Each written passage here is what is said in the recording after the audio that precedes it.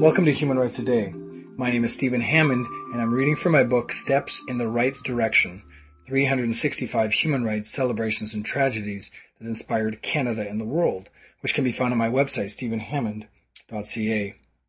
On July 29, 2004, the International Criminal Court investigated Ugandan atrocities. The Republic of Uganda in East Africa has been affected by the violence of military dictatorships of one kind or another since its independence from Britain in 1962.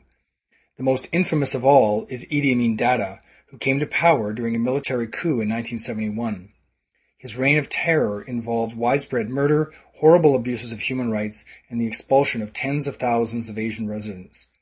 During a period of 3 months, Canada took in more than 4,400 who held British passports. After Amin fled in 1979, leading to further coups and leadership changes, President Yoweri Museveni came to power in Uganda in 1986. Although Museveni introduced democratic reforms and improved the country's human rights record, he has been unable to stop the war in northern Uganda, run by the Lord's Resistance Army rebels.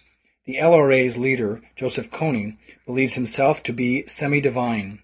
During LRA's reign of terror, soldiers have slaughtered tens of thousands of people and displaced more than 1.6 million to refugee camps. Kony has also abducted more than 30,000 children, forcing the boys to fight and the girls to serve as sex slaves. Anyone the LRA suspects of disloyalty has their lips and noses sliced off. Under mounting pressure to end the violence, Museveni asked the International Criminal Court to intervene, the first ICC member to make such a request since the organization's inception in 2002. On July 29, 2004, even with the fear of brutal retaliation, the ICC launched an investigation into the slaughter of more than 200 people that year.